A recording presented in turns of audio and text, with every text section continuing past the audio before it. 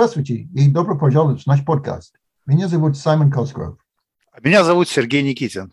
Сегодня наш гость Иван Павлов. Иван Павлов – адвокат, специализирующийся на делах о свободе информации, о государственной измене. В течение многих лет он был руководителем неформального объединения юристов и журналистов «Команда 29», которая занималась продвижением свободы информации в России, боролась с растущей закрытостью государства в нашей стране. Темой нашего сегодняшнего разговора – преследование адвокатов в России, верховенство права, какие реформы нужны, история с командой 29, право на ассоциации в России и будущее прав человека в России. Добро пожаловать в наш подкаст, Иван. Здравствуйте, дорогие друзья. Иван, вы один из адвокатов Ивана Сафронова. Сейчас вы и другой его адвокат, Евгений Смирнов, вынуждены жить вне России. Вопрос. Почему именно сейчас принимаются такие меры против адвокатов? На мой взгляд, мы с Евгением, конечно, попали здесь под раздачу именно потому, что из-за специфики нашей профессиональной деятельности. Вообще, вот если посмотреть, кто сейчас преследуется в России, да, кого сажают, кого заставляют уехать, кого объявляют иностранными агентами и, соответственно, пытаются заткнуть тем самым рот, это те люди, которые создают некоторый информационный фон в стране, который очень не нравится власти. Мы, соответственно, в команде 29 рассказывали о тех ужасах, о тех нарушениях закона, которые происходили за закрытыми дверями, в закрытых судебных процессах, в закрытых судебных и следственных процессах. И, конечно, это очень нравилось нашим оппонентам, а именно Федеральной службе безопасности, которая как раз сейчас и правит вообще всем, что происходит в России. И вот поскольку мы в команде 29 в своей адвокатской работе очень активно использовали механизмы как гласности, так и иронии, то есть мы просто высмеивали где-то те действия, которые совершались нашими оппонентами. Их это просто бесило. И поэтому вот на определенном этапе они перестали играть такой вот фейр-плей, когда спортивное поведение уже не было ими продемонстрировано, и они с нами поступили очень, я бы сказал так, несправедливо, нечестно, и попытались нас вывести из тех процессов, где мы участвовали в качестве защитников. Для этого и возбуждали уголовное дело, для этого, применяли ко мне, избирали мне меру пресечения, когда просто запрещали использовать интернет, любые средства связи, встречаться с моим подзащитным Иваном Сафроновым, встречаться мне с другими адвокатами, которые участвуют со мной в защите Ивана Сафронова. То есть вот все эти препятствия – это все звенья одной цепи, которая привела меня в результате в международный аэропорт, когда я понял, что я хочу оставаться полезным для своих подзащитных.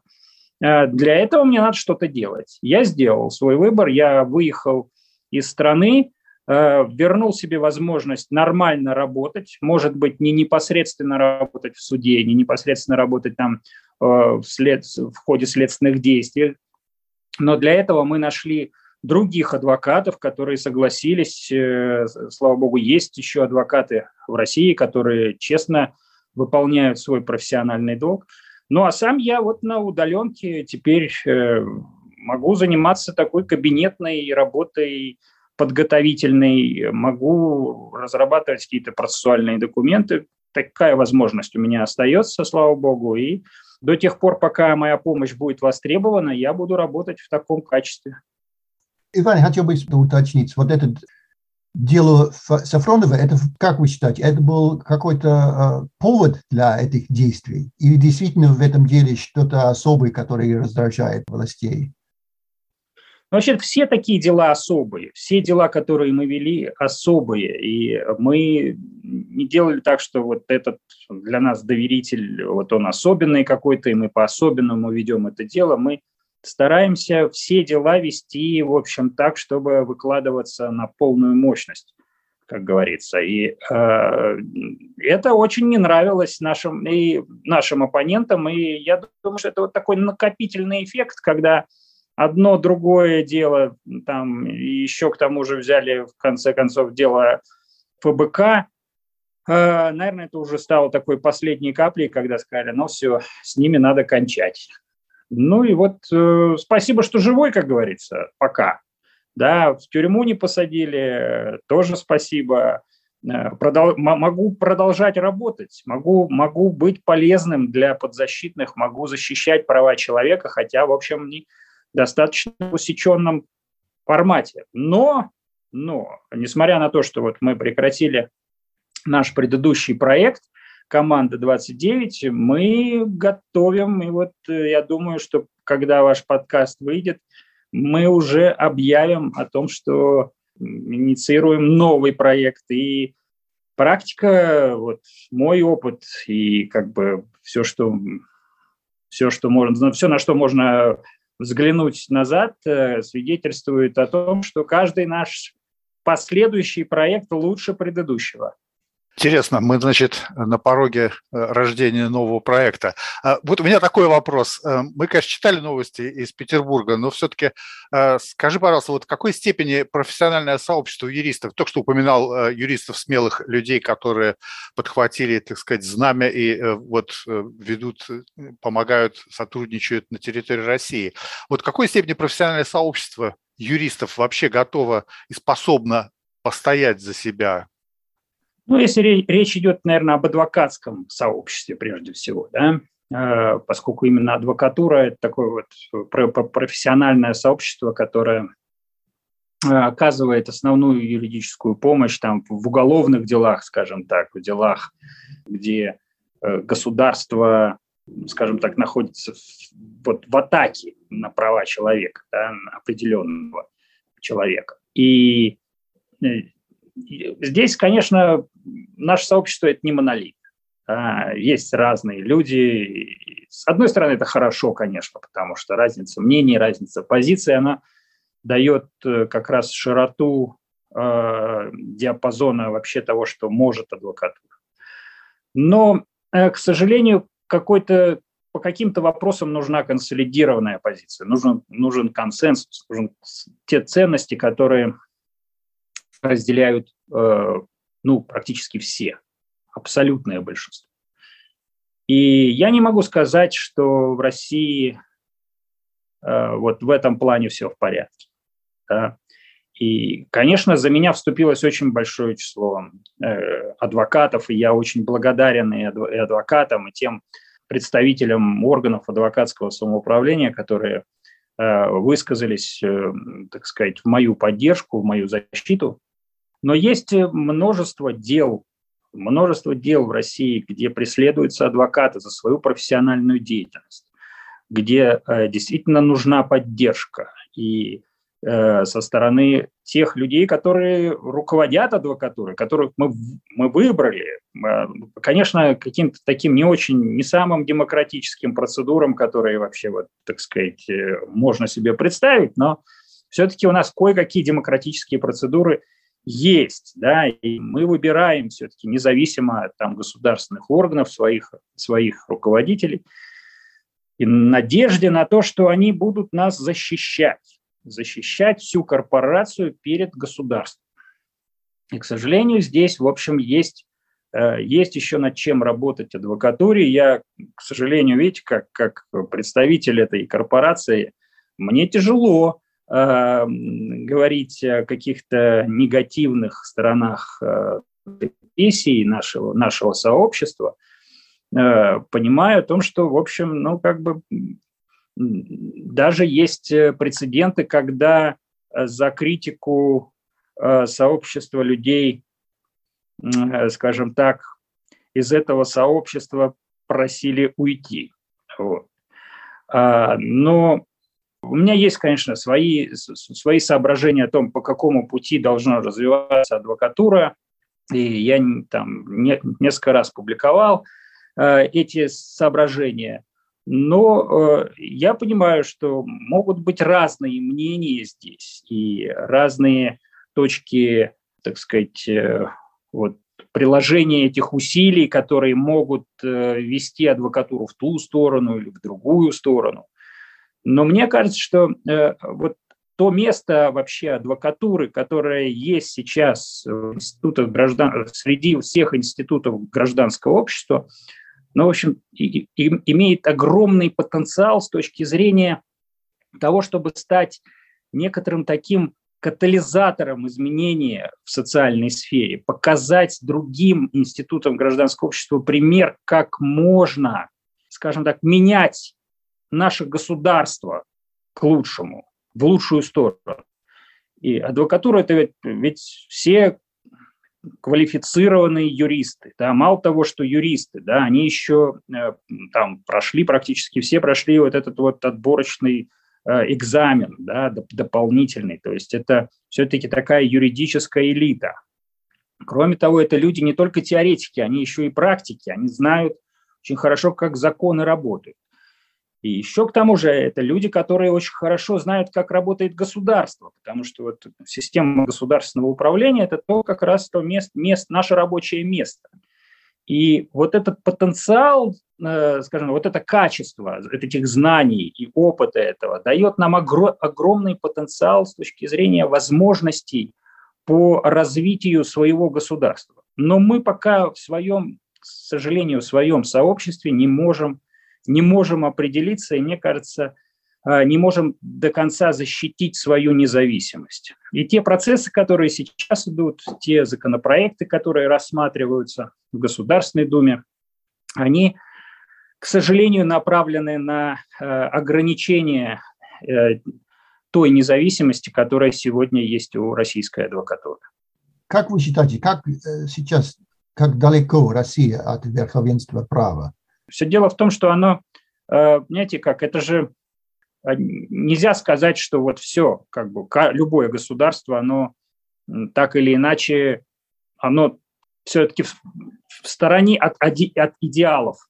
Значит, к любому государству можно предъявить претензии с точки зрения там достижимости, да, до идеалов верховенства права, да, но можно сказать, идет ли государство навстречу к этим идеалам? Вот мне кажется, что в России сегодня вот этот, по крайней мере, вот этот год, который мы прожили, мы шли совершенно в другую сторону. И это печальный факт. Мы вообще, правозащитники всегда склонны немножечко как бы так, сгущать краски и говорить, что вот все как бы плохо, да. Но вот если посмотреть постараться посмотреть объективно на то, как развивается страна в течение там последних 7-8 лет, да, мы можем заметить серьезнейшее отступление от каких-то демократических ценностей, от ценностей прав человека, в том числе от ценностей верховенства права. Ну, хорошо, видим, да, что изменяется, как ты сказал, с последние 7-8 лет идет отступление. А что нужно сделать для того, чтобы вернулась страна к верховенству права? Какие шаги можно предпринять, на твой взгляд, вот как, если говорить о вашей адвокатской среде, а может быть, если посмотреть на вещи шире, общество или правозащитное сообщество? Ну, вы понимаете как, я сейчас рассуждая как просто адвокат, я просто скажу, да, что надо просто соблюдать закон, всем соблюдать закон, да, и гражданам, и власть должна демонстрировать сама соблюдение этого закона, да, и принципа верховенства права. К сожалению, власть это не демонстрирует. Люди тоже, в свою очередь, так сказать, смотрят на все на это и говорят, если власть не демонстрирует, мы тоже будем жить не по закону, а по каким-то другим установкам. Да и вообще все, что вот сейчас в России происходит, то, что вот власть, например, долгое время один и тот же человек, да. Я вот хорошо помню 90-е годы, да, тогда, когда вот мы перевалили через вот этот вот порог там 96-го года, когда, ну, уже вроде как жизнь то есть такой вот минимальный материальный ценз, да, все достигли более-менее, да, и начали уже задумываться насчет того, чтобы какие-то права были, чтобы какие-то демократические ценности восстанавливать, да, в стране. Я видел, как, в общем, судебная система, она, в общем, развивалась, были какие-то надежды.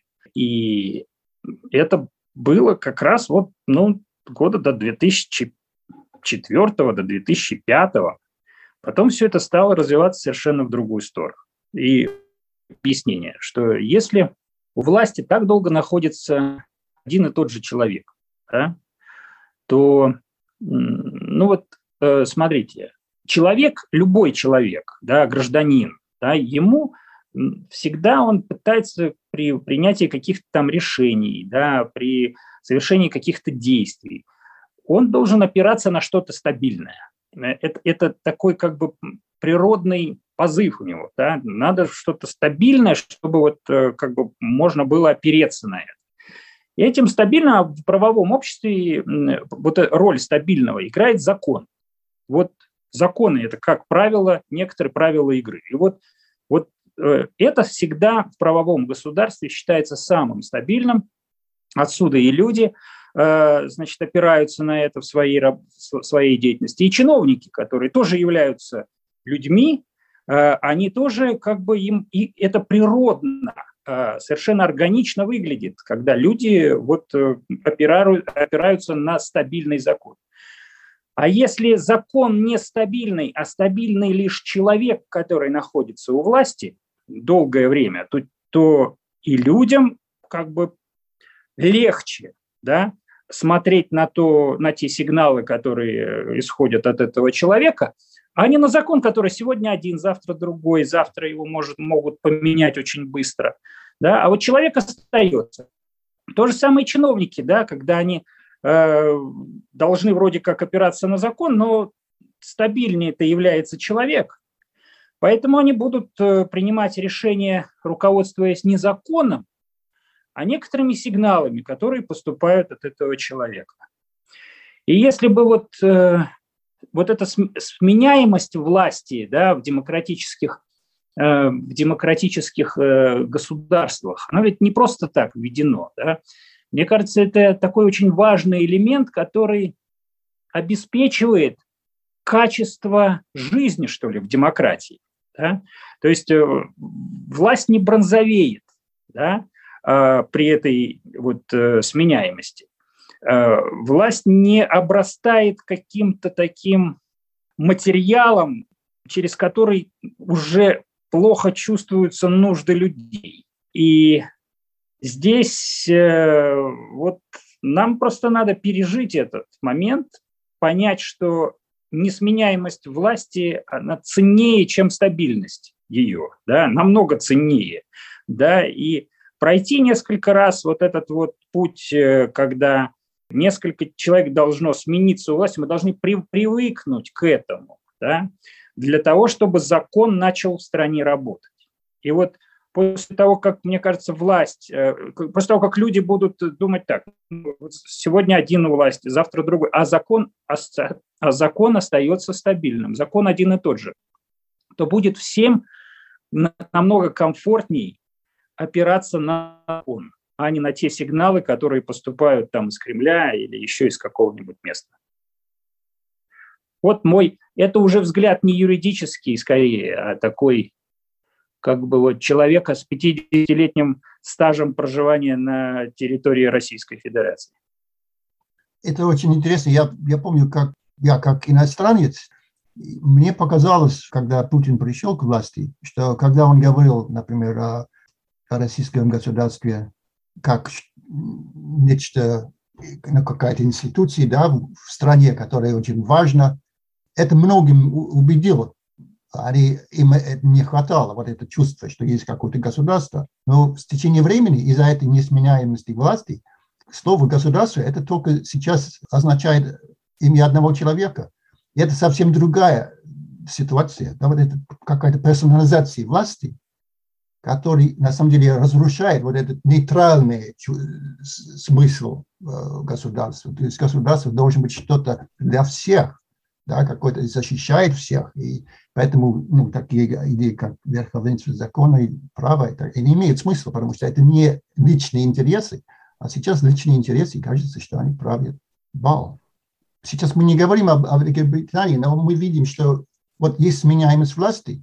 Мы надеемся, что это продолжится. Мы видим одно правительство, то есть одно правительство совсем нехорошее, но, слава богу, они потом уйдут. Вот, да. Вот, вы их уйдете потом, да, потому что у вас всегда есть выбор, и у нас тоже всегда есть выбор. Понимаете? Просто этот выбор сейчас он загнан в какую-то такую, в общем, конуру, да, откуда не разрешают вообще никого показывать, кто мог бы быть альтернативой этого человека, который сейчас находится в Кремле. Иван, я хочу вас спросить по поводу команды 29. Было бы интересно, если вы могли бы рассказать, как вы создали эту организацию, не организацию, по-моему, да, не зарегистрировали в этом смысле, это не зарегистрированная организация. Какие успехи, и вы уже говорили о том, что уже закрыли. Почему закрыли? Ну, если помните, до 2014 года мы работали под таким брендом, был такой фонд свободы информации. Организация, которая занималась расследованиями в области свободы информации, вернее, так, не расследования, даже исследованиями. Да? Мы делали всякие там рейтинги открытости органов власти, мы оспаривали действия там органов власти, если они нарушали право граждан на доступ к информации. Мы работали с историками, которые добивались доступом к архивам, и им отказывали, и мы с ними шли в суд и защищали их в суде. То есть мы занимались такой, гражданской, можно сейчас назвать уже это гражданской такой деятельностью, в более-менее мирной форме. И время-то было мирное. Но в 2014 году времена изменились. Времена изменились, и с тех пор я это время четко называю военным. То есть все стало на военные рельсы, в том числе и пришлось и нам перестроить свою работу. Фонд свободы информации был признан иностранным агентом, и мы заморозили деятельность этой организации, то есть мы не ликвидировали ее, она до сих пор еще висит в реестре.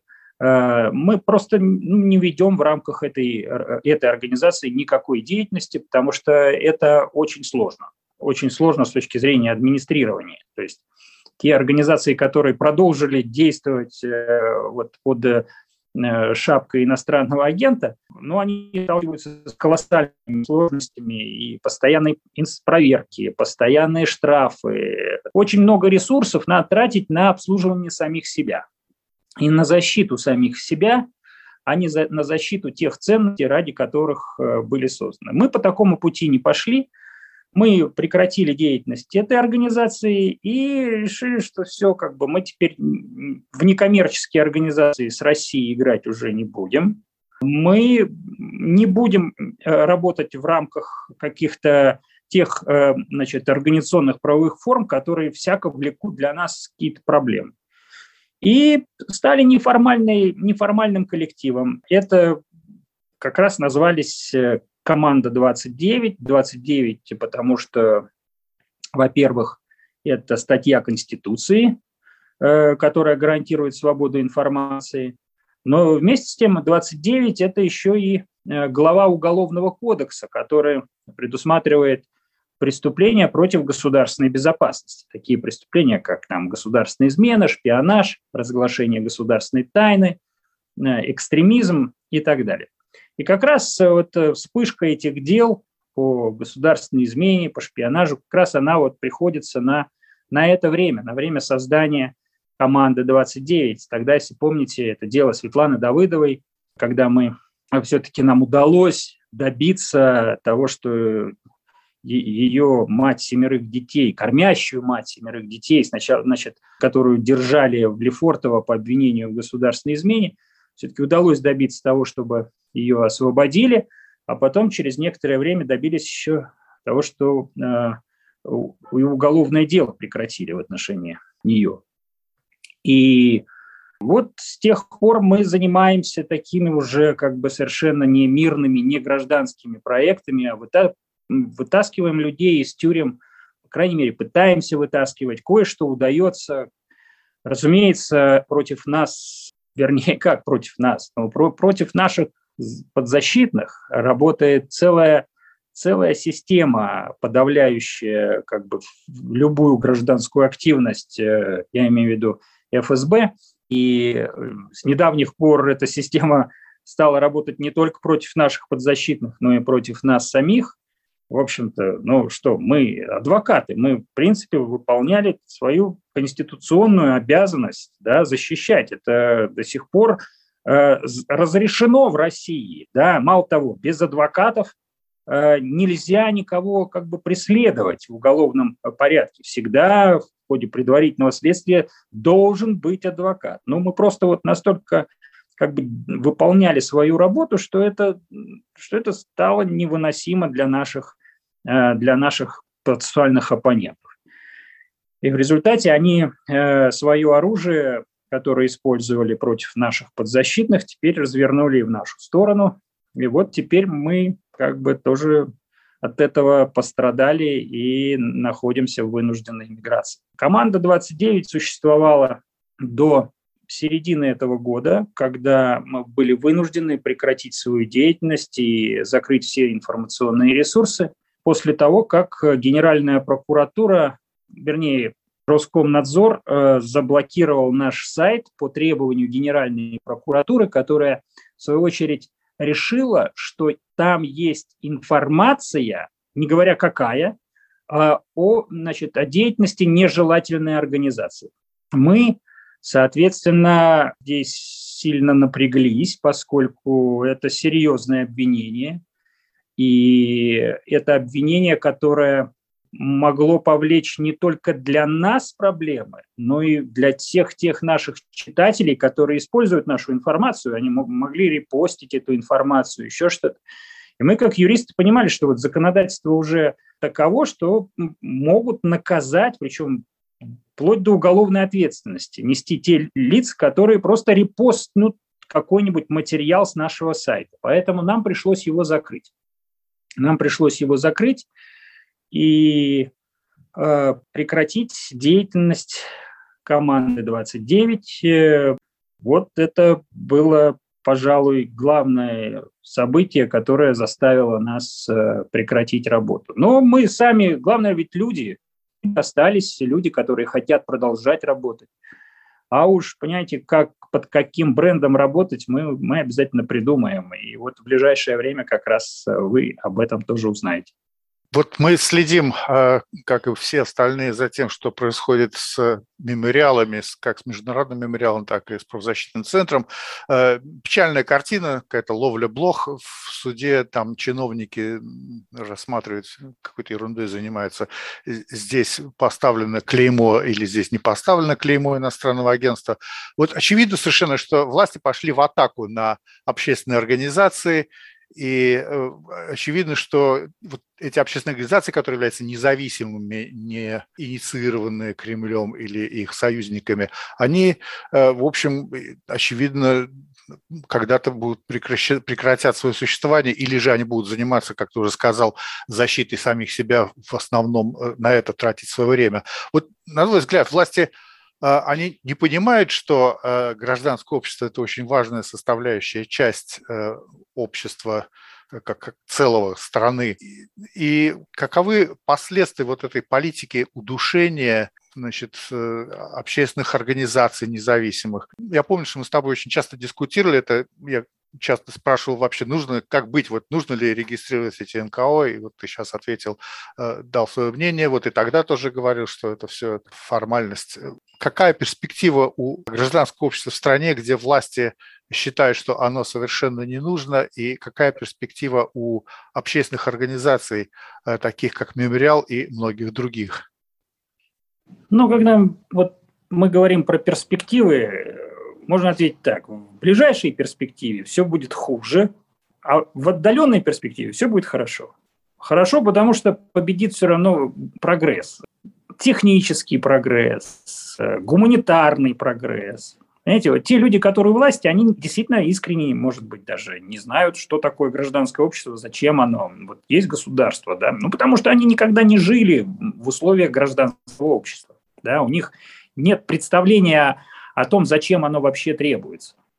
Это люди же все, в общем, как бы из Советского Союза, и без какого-то бэкграунда, как это все происходит в цивилизованных странах. И вот эти советские методы, они, к сожалению, остаются и сейчас. И это такой вот тренд, да.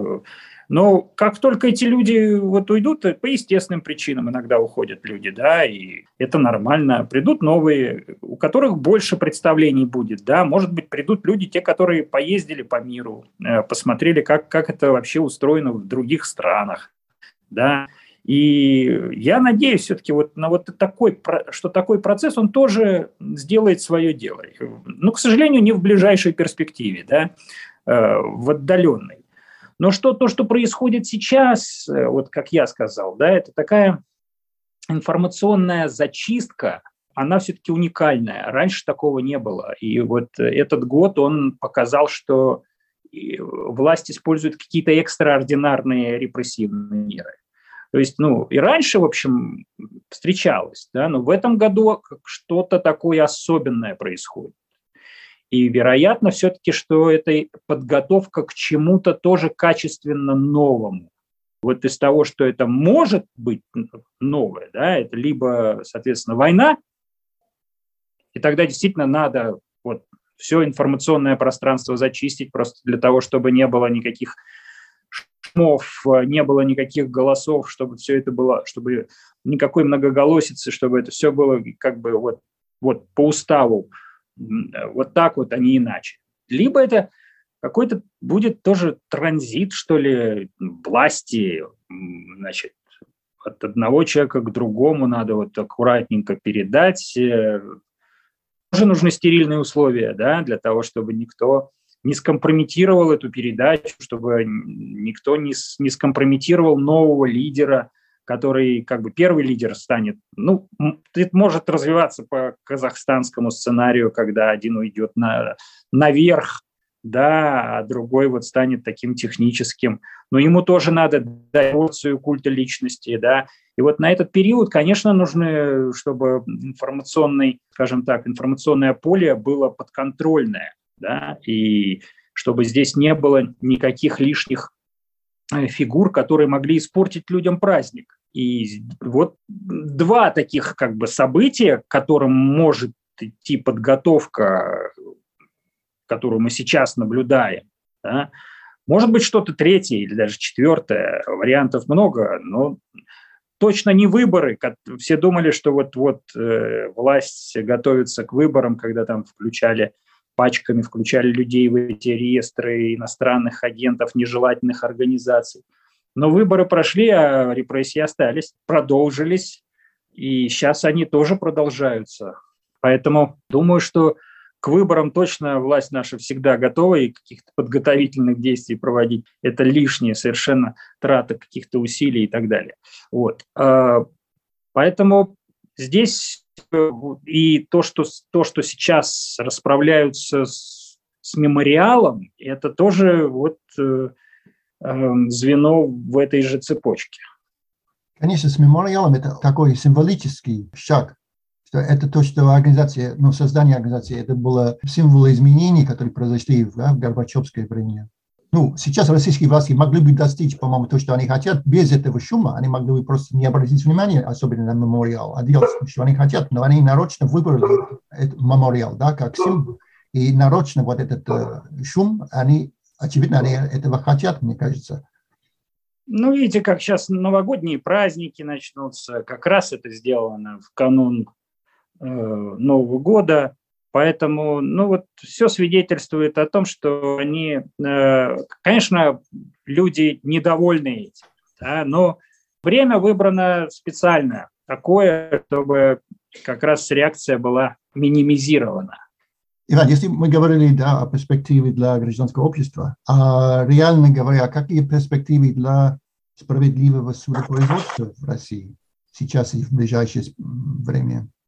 Ну, сейчас и в ближайшее время я не вижу никаких перспектив для позитивных перемен, потому что становится пока все хуже и хуже. И какое-то время просто даже по инерции будет продолжаться этот тренд. И когда вот военное время пройдет, будет полегче. Да, потому что сейчас власть очень чувствительна ко всему относится очень враждебно. И здесь закон как раз перестает работать, и на сцену выходит политическая целесообразность в условиях военного времени. Жестокая целесообразность. Вы предвидите какой-то конфликт между, скажем, Советом Европы и Россией или нет? В смысле, что просто будет такое разногласие, а Россия останется членом, и Совет Европы будет через суд по правам человека будет издать вот эти решения, которые Россия игнорирует? Ну, не все решения игнорируются, да, разумеется, какие-то решения игнорируются, особенно там, где речь идет о политических каких-то делах, но кое-какие решения все-таки исполняются на территории России, и это дает людям надежду. Вот я считаю, что хотя бы по этой причине нельзя России выходить и выгонять Россию тоже нельзя из Совета Европы. У людей российских должна быть надежда, если не на свой суд, да, то на Европейский суд. И без надежды будет совсем горько. Иван, как тебе видятся перспективы с правами человека? Вот, скажем, в Британии в связи с ее выходом из Европейского Союза очень громко звучат голоса критики в адрес властей. Вот сейчас, например, принимается закон о полиции, который будет существенно ужесточать и давать больше прав. Ну, нечто схожее мы и в России видим, да, тоже закон новый принимается в Думе. Общая картина такая, что на права человека наступают и не только в России, причем в России этой комбинации слов, мне кажется, права человека, власть придержащие, они пытаются придать еще негативный оттенок. Вот как тебе видится будущее прав человека, причем с учетом того, что, смотри, сфера того, что называется правами человека, существенно расширилась, если окинуть взором последние, 50 лет, то сейчас там и вот то, что называется climate justice, везде считают, а вот Amnesty International заявила, что изменение климата – это права человека, тема гендерного насилия, гендерной несправедливости тоже вошла вот в этот охват того, что считается правами человека. Как тебе кажется, будущая перспектива, картина права человека в России и в глобальном плане? Ну, опять, тут надо смотреть на ближайшую перспективу, да, и отдаленную. Да. В ближайшей перспективе будет продолжаться вот такое вот токсичное отношение к правам человека, которые просто, как и любую либеральную ценность, нынешняя власть просто компрометирует постоянно, используя весь арсенал своих богатых средств в виде пропаганды, телевидения и так далее и тому подобное. Вот. В отдаленной перспективе я все-таки говорю, я оптимист в плане вот гуманитарного прогресса, он сделает свое дело. Новые люди придут, которые будут, по-другому, уже советских людей уже в правительстве не будет, в следующем правительстве, да, там уже придут новые люди, и большая надежда на то, что у этих людей будет все-таки кругозор пошире, да, а если кругозор пошире, то и отношение к правам человека, безусловно, должно быть лучше, по крайней мере. Хуже точно не будет. Правда? Вот это я вам гарантирую. Да? В отдаленной перспективе хуже быть не может просто. А значит, будет лучше.